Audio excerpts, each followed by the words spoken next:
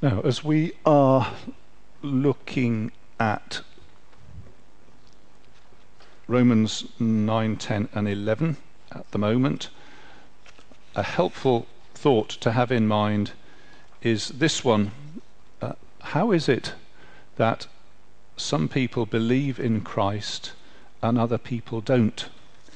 It's the picture of Romans 9 to 11 of people going through their lives and coming up against Jesus Christ, who is like a rock in the way.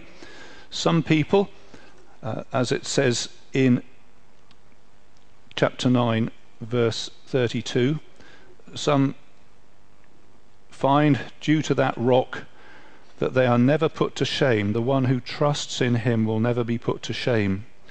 But other people come against the same person, the same Christ, the same rock, and they trip over it, and they stumble catastrophically, as it says in the same verse 9:33. See, I lay in Zion a stone that causes men to stumble, and a rock that makes them fall. And Christ has this effect that as we come up against him, we either find that it all makes wonderful sense and we can build our lives on that rock and are secure forever, or alternatively we trip over, and that's catastrophic. And that's, it seems to me, very much at the heart of what Paul is talking about, and it's a question for us today. Will we find that Christ is the rock on which we stand, or the reason, or something that we stumble over? It's a question for people around us, because the whole world around us is responding to Christ either one way or another. And for Paul, the particular focal point of this intense question is his own nation, the nation who of all nations should have believed, because they had the scriptures that Jesus Christ came to fulfill. So it is a conundrum. And we could say, is it God's fault? Is God incompetent? Has he just not managed to produce a persuasive argument or bring a strong enough salvation? Is it God's failure? Is it proof of his irrelevance? Because there it is. This is what happens, particularly true in terms of the nation of Israel. And if it does prove that God is incompetent, then that is a terrible blow to the glory of God. And we might also ask, how did the rock intrude into people's lives anyway? I think we'll probably see a little bit of that coming up as we go through. So that's, I think, a helpful way for us to start. And as we go through chapter 10, I warn you that Paul uses a lot of quotes from the Old Testament. So I'll try not to make it overburdensome, but we are going to have to work hard at this chapter, because it's not perhaps as straightforward as it might think at first appearance. So can I then remind you of some of the things that we looked at last time? I brought out a theological toolkit, and we won't use all the tools today, but I can remind you one of the things that Paul's already made clear is that human beings are free moral agents with real personal responsibility. And if we don't believe, if we sin, if we rebel, we can't blame God for it. You might say, well, that's unfair, to which I reply, it's just the way it is. Our sin is not God's fault. He's not to blame for that, we are. That's the way he's made us. That's the way it is. And another theological piece of the toolkit, if you like, is the idea of salvation by grace, or salvation by God's grace, or sometimes people just say grace. What is meant by this is that the whole heart of the way God saves people is it's not by their earning or competing or achieving, but it is by a gift that he gives. which is received by faith. And the more you think about it, the more opposite those two ways are, as I think we shall see. Not by earning something, not by competing, so I'm better than somebody else, although we can slip back into thinking things like that. Not by achieving something as you meditate, or achieving something as you go through life's race, or achieving anything so that you can say, look what I've achieved. It's the complete opposite of that. God saves people as a gift. That's what grace is. And I would be bold to say that of all the religions in the world, Christianity is the only one which is based on God's grace.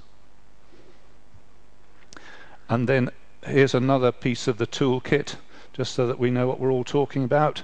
The free offer of the gospel, sometimes called the general call of the gospel, but the idea that God genuinely and sincerely offers, regardless of ethnicity, moral standing, or anything, or religious background, he offers people, come and believe in Jesus Christ. Whoever calls on the name of the Lord will be saved. And it does mean whoever. It means, from Mother Teresa of Calcutta to Jimmy Savile. If Jimmy Savile was still alive, the Lord would make that offer to him. If you call on the name of the Lord, you say, he's a monster. He's a terrible man. He was a terrible man. Did terrible things to people. But the offer still says, whoever, if you, Jimmy Savile, were to call on the name of the Lord, you would be saved. Jimmy Savile had a history of abusing young people, in case you're not quite sure who he was. So here we have the picture of the offer and the call, and I want to try to persuade you, first of all, that chapter 10 is very much about this matter, the call of the gospel. If you look into chapter 10 verse 2, he says, what's the problem with Israel? Well, he says they're zealous, but their zeal is not based on knowledge. And he says there's a problem of knowledge. They don't know something. And he is going to go on to say they need to be told it. And then he will say they have been told it. But it's what they have heard and know that's the question. In chapter 10 verse 8, Paul is going to talk about a word. The word is near you. It is in your mouth and in your heart. That is the word of faith that we are proclaiming. So word, message, it doesn't just mean a word, a single thing of 4 or 5 syllables. He means a message. That's what we are talking about. The word, the message to do with salvation by grace received by faith. The word of faith, he says, that's what we're talking about. And that's what we talk about to people. And then in chapter 10 verse 15, here's a little quote talking about somebody preaching, and how beautiful are the feet of those who bring good news. So he's talking about somebody like a missionary, or somebody standing on a street corner, or somebody going into a family and telling them the message about Jesus Christ. It's all about this offer. And in chapter 10 verse 17, which we'll look at again in a moment, faith comes from hearing the message, as the NIV translation says, and the message is heard through the word of Christ. And I ask, did they hear? So he's talking about a message that people are hearing. Okay, that's all I simply want to say. That's what this chapter is about. And so we'll try and look at it section by section. So, are you with me so far? Yeah, okay, good, thank you. So, let's think a little bit more about how Paul works his way through this. And the first thing that I want to say is that Jesus Christ is the crisis issue for this message, for salvation. And I'm looking at chapter 9 verse 30 down to chapter 10 verse 4, which says, "What shall we say then, that the Gentiles who did not pursue righteousness have obtained it, a righteousness that is by faith? But Israel, who pursued a law of righteousness, has not attained it. Why not? Because they pursued it not by faith, but as if it were by works. They stumbled over the stumbling stone, as it is written, See, in Zion I lay a stone that causes men to stumble, and a rock that makes them fall, and the one who trusts in him will never be put to shame." Brothers, my heart's desire and prayer to God for the Israelites is that they may be saved. For I can testify about them that they are zealous for God, but their zeal is not based on knowledge, since they did not know the righteousness that comes from God and sought to establish their own. They did not submit to God's righteousness. Christ is the end of the law, so that there may be righteousness for everyone who believes. And I'm simply trying to draw out from this that although he talks about righteousness and faith, he's really saying the central issue is Jesus Christ. Let's look at, try and look a little bit at how he says this. There are two apparent routes to righteousness. Now, righteousness is when we can stand before God without fear and with the confidence that God is saying, he's one of my people, she's one of my people, I'm on the side of this person. If they pray to me, I'm going to listen to them. If they're in trouble, I'm going to help them. That's what it means to stand in righteousness before God. Now then, the two apparent routes. One, righteousness by faith, which he says, for example, end of chapter 4, righteousness for everyone who believes. And then righteousness by works, or righteousness, let's take it in order, by the law. Verse 31, he says, Israel pursued a law of righteousness. And although that is a condensed way of putting it, it seems clear that what he's saying is they are trying to get righteous with God by keeping the law. In their case, by keeping the law of Moses, which is the very law that God gave. In verse 32, he says, they pursued righteousness not by faith, but as if it were by works. And in chapter 10, verse 3, they say, since they did not know the righteousness from God, they sought to establish their own righteousness. So that is something that they had constructed. And Paul says this is very zealous because they try very, very hard, but it's very ignorant because that's not the way God works. And he contrasts it with, in verse 32, righteousness which is by faith.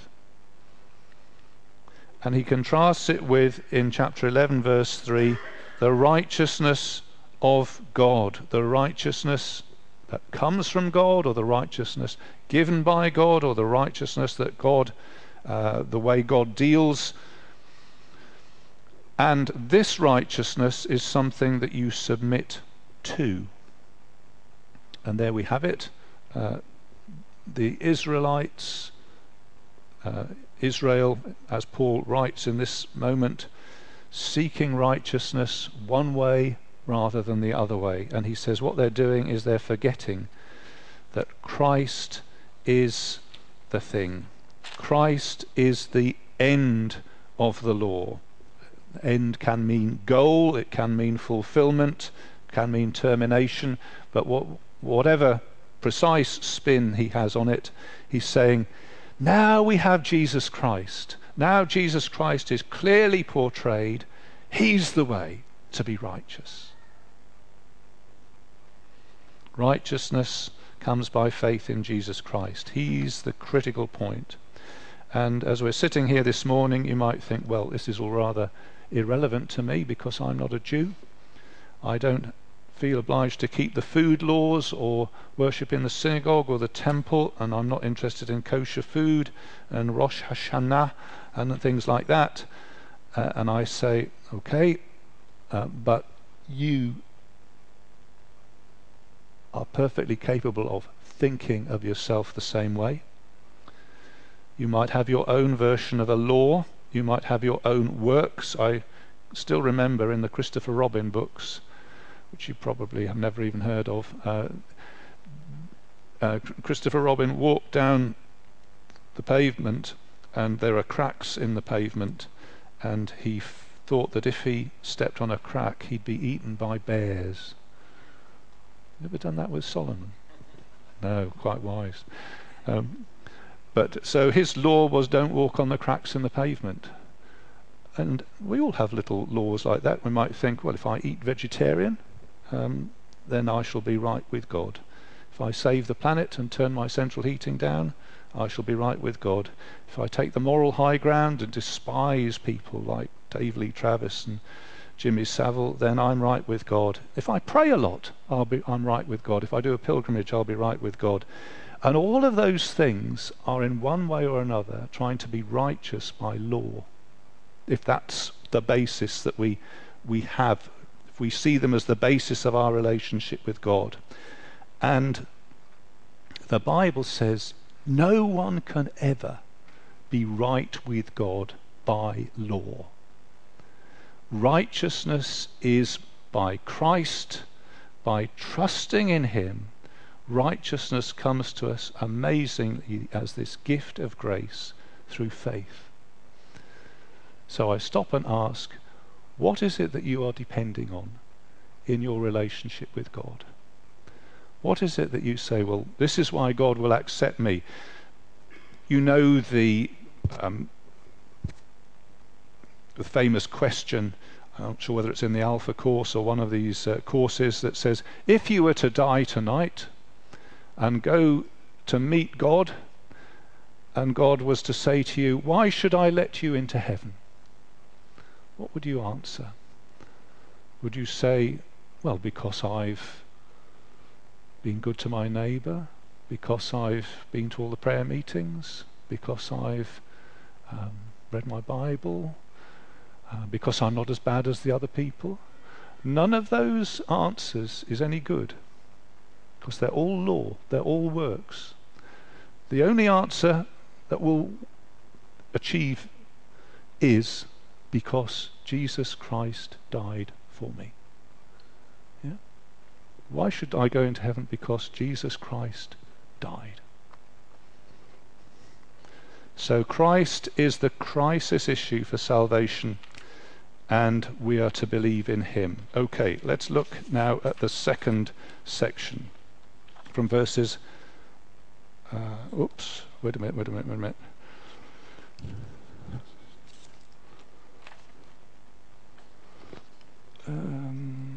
Yeah. Verses, I don't know why I've written 9, verses 5 to 13. Verses 5 to 13. Yep, okay. So now Paul is sort of saying the same thing again, and he contrasts two words or two messages, and we'll look at each of them. So verse 5, Moses describes in this way the righteousness that is by the law. The man who does these things will live by them. So this is quoting Moses. I told you there's some quotes. He's quoting more or less word for word from Leviticus 18, which I will read to you.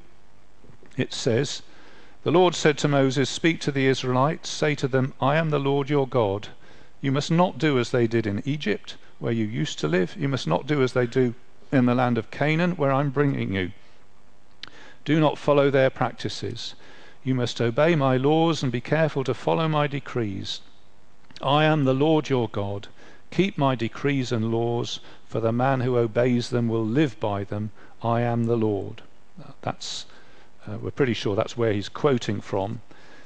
And he's not saying anything wrong there, is he?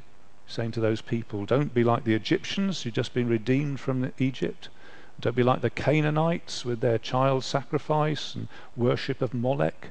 Don't be like them, because I'm your God and I want you to obey me. And that's fair enough, isn't it? And Paul quotes this, and the aspect that he picks out of it is this: the man who does these things will live by them. That's the idea. The righteousness of the law says this: the man who has done these things will live, or perhaps more literally, in it. This word is the doing word. Now, we do need to ponder this. Christians have to obey as well. Obedience is desirable, and in fact obedience is vital. So it's not saying that Christians have no obedience in their lives. And it's not saying that the law's vision is wrong, because what the law of Moses says, it has a vision. It says this is how life ought to be lived, and that law's vision is right. The details of it get transformed through Jesus Christ. So the law talks about circumcision and food laws, and that all gets transformed into some way in the hands of Jesus Christ. But Jesus was not against the law. But I think what we could say is, if we understand the law, if we understand the law to be promising life, if that's how we understand it, the man who does these things will live by them. If we understand that as a law, as a promise of life, it won't work. And if we understand the law as a basis for righteousness, it can't be done.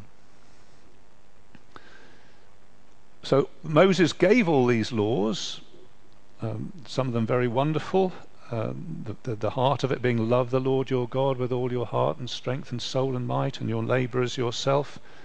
There's nothing wrong with that. But if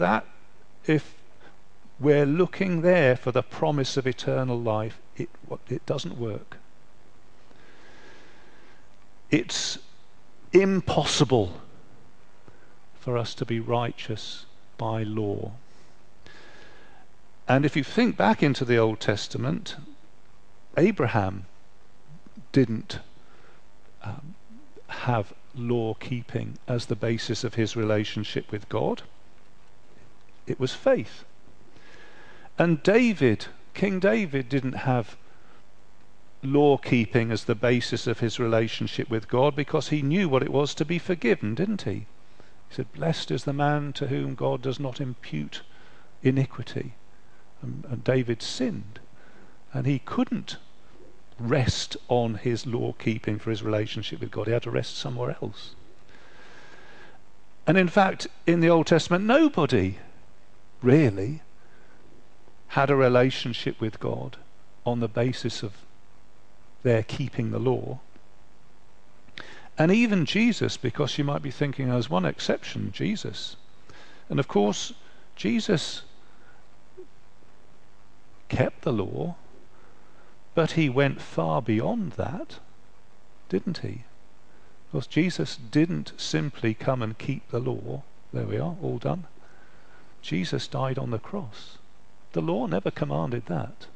The law never said, 11th commandment, and thou shalt die on the cross. Jesus went beyond the law to make us righteous.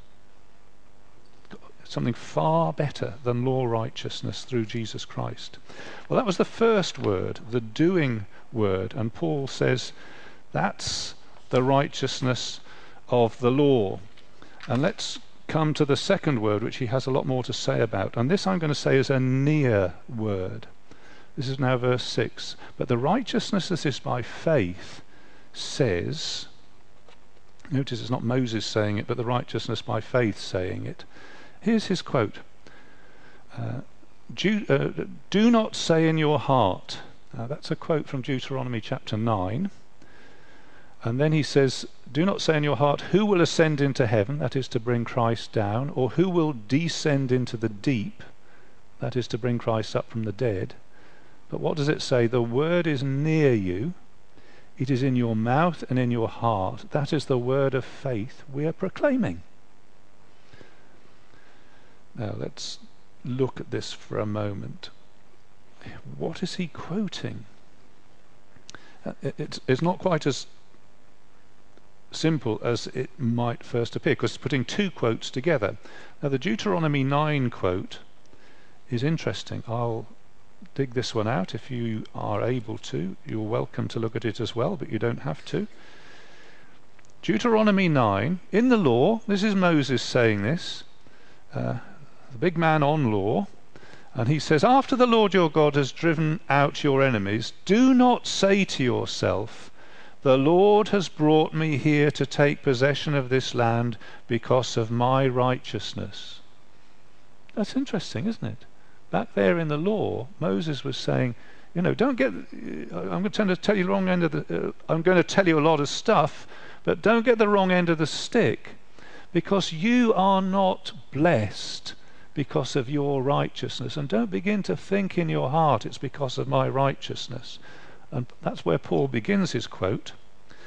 And then he goes along into Deuteronomy chapter 30 from verse 11. He doesn't quote him exactly.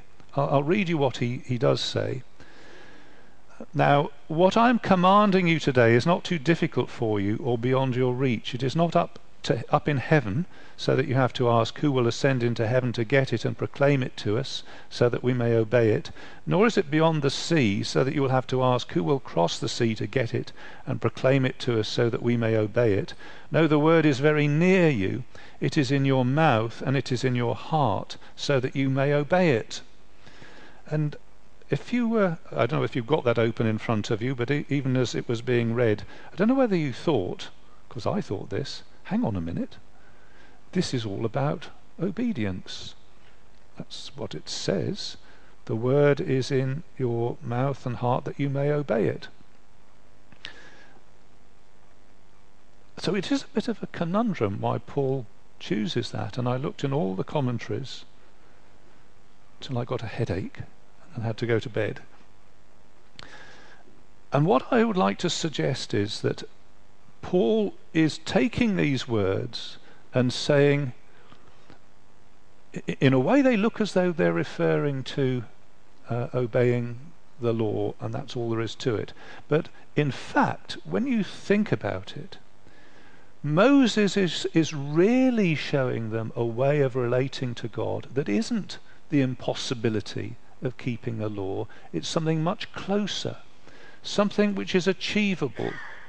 And I would like to suggest, and this is my best thought on this, that when he quotes Deuteronomy 30:11, he's actually trying to draw from there a spiritual principle which is deeper than obeying the law. It's sort of hidden underneath that idea, and you might say hidden inside it. The people listening to Moses would have thought, hang on a minute, what's he saying about the way we relate to God? He's being ever so reassuring. The word is near. It's not too difficult for you. Well, I don't think, the Israelites saying, I don't think I quite understand that, but I'm going to trust that. It's not too difficult. And I think Paul is saying, you see, what Moses was really talking about was the way of faith. So let's come back to Paul as he takes this idea and this quotation and he expands on it in a Christian way. And he says, the way of the Bible, really, if you understand the depth of it, is not the impossibility of going up to heaven and, like, who was it who had huge tasks set for him? Was it Jason and the Argonauts, who had to win the king's daughter by defeating the Minotaur, getting the golden fleece? I don't know, I'm getting lots of things mixed up here. So who was it? Hercules. Okay, right, he had to do impossible things. Is that good enough for us? Impossible tasks. And Paul is saying that's not the way the Christian life is, or really has ever been. You don't have to climb up to heaven by the skin of your teeth, by your fingertips. And you don't have to plumb the depths. You don't have to go down into the abyss. You don't have to go down and sort out all the deep, horrible, terrible things. You don't have to do that. You're not called to do that. You don't have to do that. I think some people give themselves a headache by trying to do that. You can't understand the high things of God and wrestle with the deep things of God. You don't have to do that. And Paul, in this tantalizing way, says, you could compare that, you could connect that with Jesus Christ, because he came down from heaven and he did that for us. You don't have to go up to heaven. Christ came down from heaven. It's the incarnation. Who shall ascend? Don't say in your heart, who will ascend into heaven? That is to bring Christ down. Or don't say in your heart, who will go down into the deep? And Paul adds, well, that's like bringing Christ up from the dead. Well, he's done that for us. If we try to do that our little selves, it would be impossible. You don't have to do that. He says faith is so much simpler, and if you like, so much more, so much easier. You just have to believe. You could say stop trying and start trusting as the basis of the Christian life. The impossible things have been achieved by Christ, and the way of faith says what you're called on to do is to believe. And you might say it sounds too good to be true. You might say, it can't possibly be true, because you've got to work at anything, haven't you? And Paul says, absolutely wrong. The Christian way is totally different. Christ's done all the hard work and the heavy lifting, and he says, just trust me. And Paul takes the quotation a little bit further. The quotation says, the original says, I'll go back to it.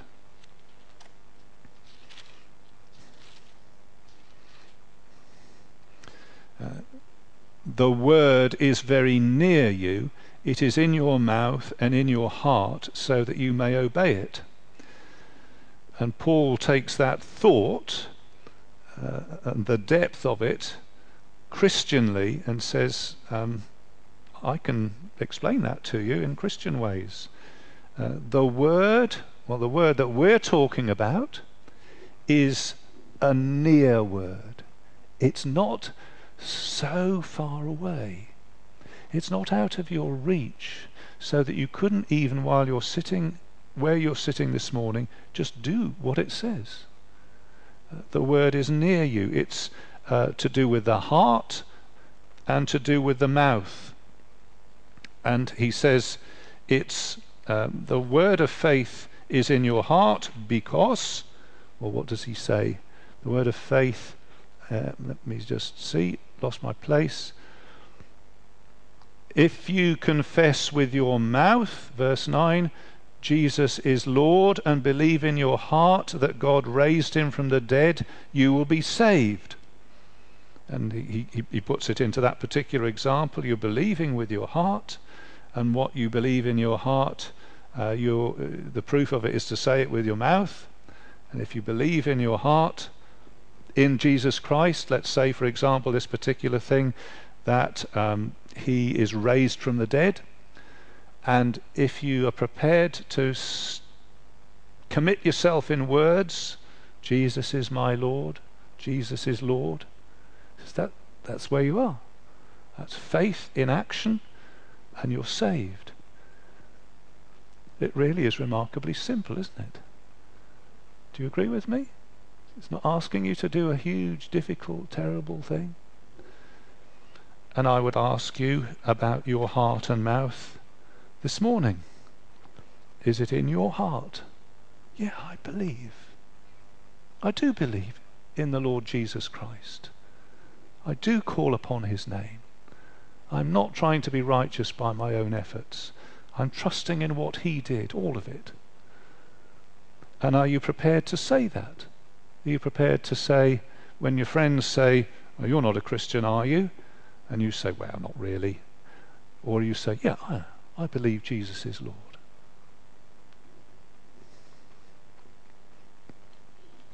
Let's go to the next section.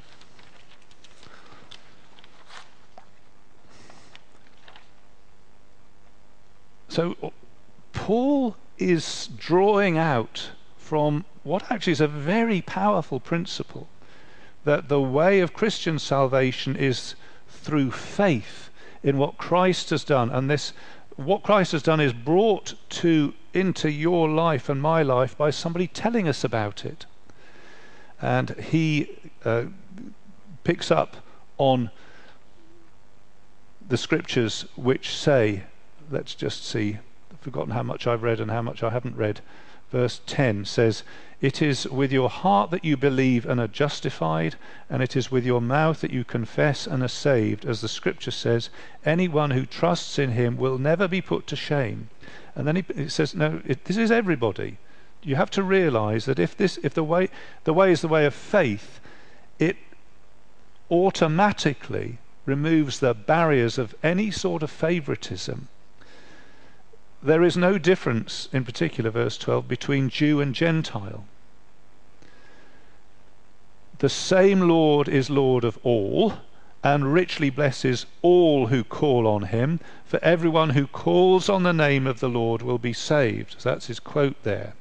So here's somebody calling out to the Lord, save me, Lord. And then Paul says, now that also has implications.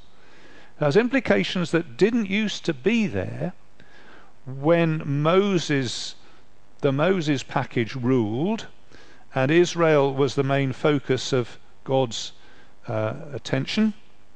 He says now that's changed, because now everyone who calls on the name of the Lord will be saved. And he says in verse 40, now how can they call on the one they've not believed in?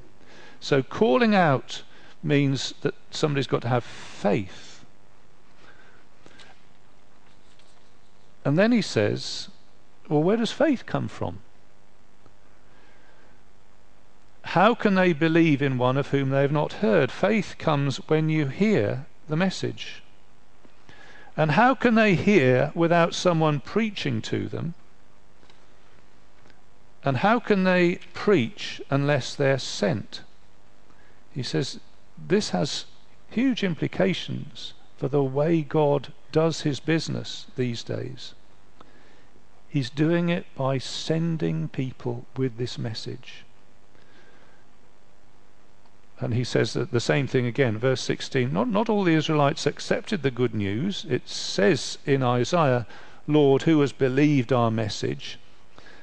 Consequently, verse 17, faith comes from hearing the message, and the hearing of the message is through the word of Christ.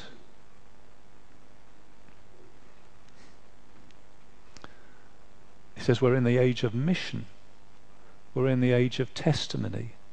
We're in the age of God sending. We're in the age of a call going out.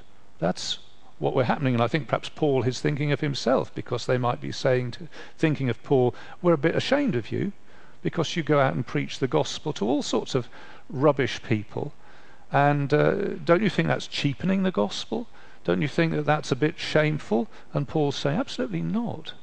This is what God is about in these days. And he gives us some quotes. The quote from Isaiah, how beautiful on the mountains are the feet of him who brings good news. He says, I've got beautiful feet, guys, because I'm telling people about Jesus Christ. And then he also quotes Psalm 19 of creation's voice. So this is another quote, it's in verse 18. Did they not hear? Of course they did. Their voice has gone out into all the earth, their words to the ends of the world. And if you look that quote up, you think that doesn't quite go the way you thought it was going to go. It's about God speaking into creation. And what Paul is saying is, just as the sun shines on everybody, just as God reveals himself in goodness across the world, so also the gospel goes out across the world. God doesn't have favourites anymore. He doesn't restrict it anymore. It isn't just for the Israelites or the Swiss or the English, but for everybody. So we're left with this situation of the herald bringing good news and hearing the word of God. So I've just got a couple of concluding remarks. There's lots of things one could say, but here's one observation. So the spiritual process that God is doing nowadays is what? Well, it's sending out people to tell the message. So it's not sharing experience. It's not saying, if you come to our group and you meditate as we're meditating, you will begin to feel as we're feeling, and we can share this experience. Paul says, well, don't do that. I go and tell them about Jesus Christ. And it's not first and foremost welcoming people into a warm community. Come and feel at home with us. Do you feel at home with us? Do you feel welcome? That's a good thing to be, but Paul says that's not how the Christian message is spread, by getting people to feel at home. It's spread by telling them something about Jesus Christ that they believe. And it's not about looking within. The Christian message doesn't say, look inside yourself, go down deep, see what there is in there, make contact with the energies and so on, so that's inside you. It doesn't do that. What it is somebody telling about Jesus Christ who is outside of ourselves and us believing the message. That's the spiritual process that's going on. And let me make one more comment.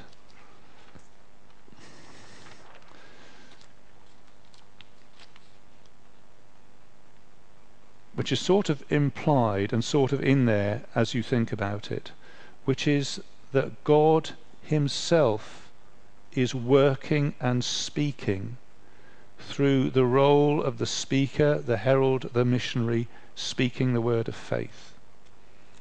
So here's the scenario. We could think of God doing all this wonderful saving work in Jesus Christ and then sort of stopping and folding his arms and saying, well, it's up to you now. But that is not the picture that's being painted here. The picture being painted here is that God continues his saving work, moving into people's lives, touching them and working upon them by his word. Here's some of these verses. How can they preach unless they're sent? Is that verse 15? God sending. God isn't saying, well, you decide whether you want to go or not. I'm busy doing something else. God's sending people. Perhaps he sent somebody to you to tell you the gospel. And then notice in verse 17 where he says, hearing comes through the word of Christ. I don't think he means the word about Christ, but much more that as the missionary is speaking or as the herald is speaking, it is the word that Christ is speaking, that Christ is actively calling and moving into your life as Christ is proclaimed. Even more telling is verse 20. Isaiah boldly says, I was found by those who did not seek me. I revealed myself to those who did not ask for me. I, says God, revealed myself.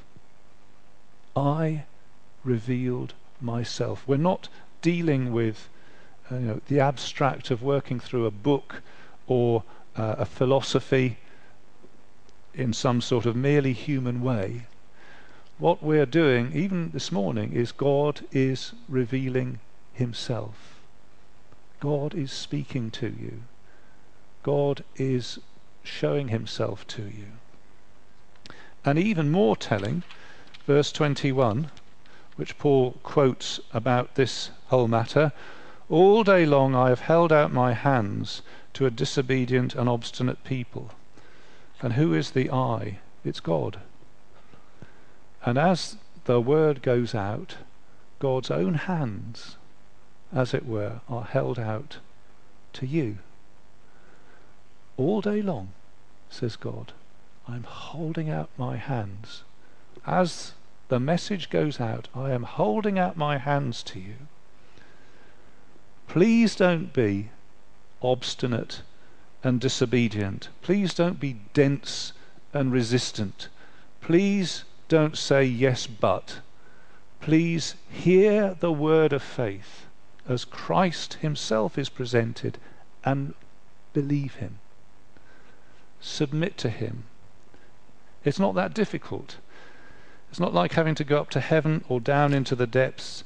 It's believing this word of faith as God calls. And I can simply ask this morning, will you believe him? Do you believe him?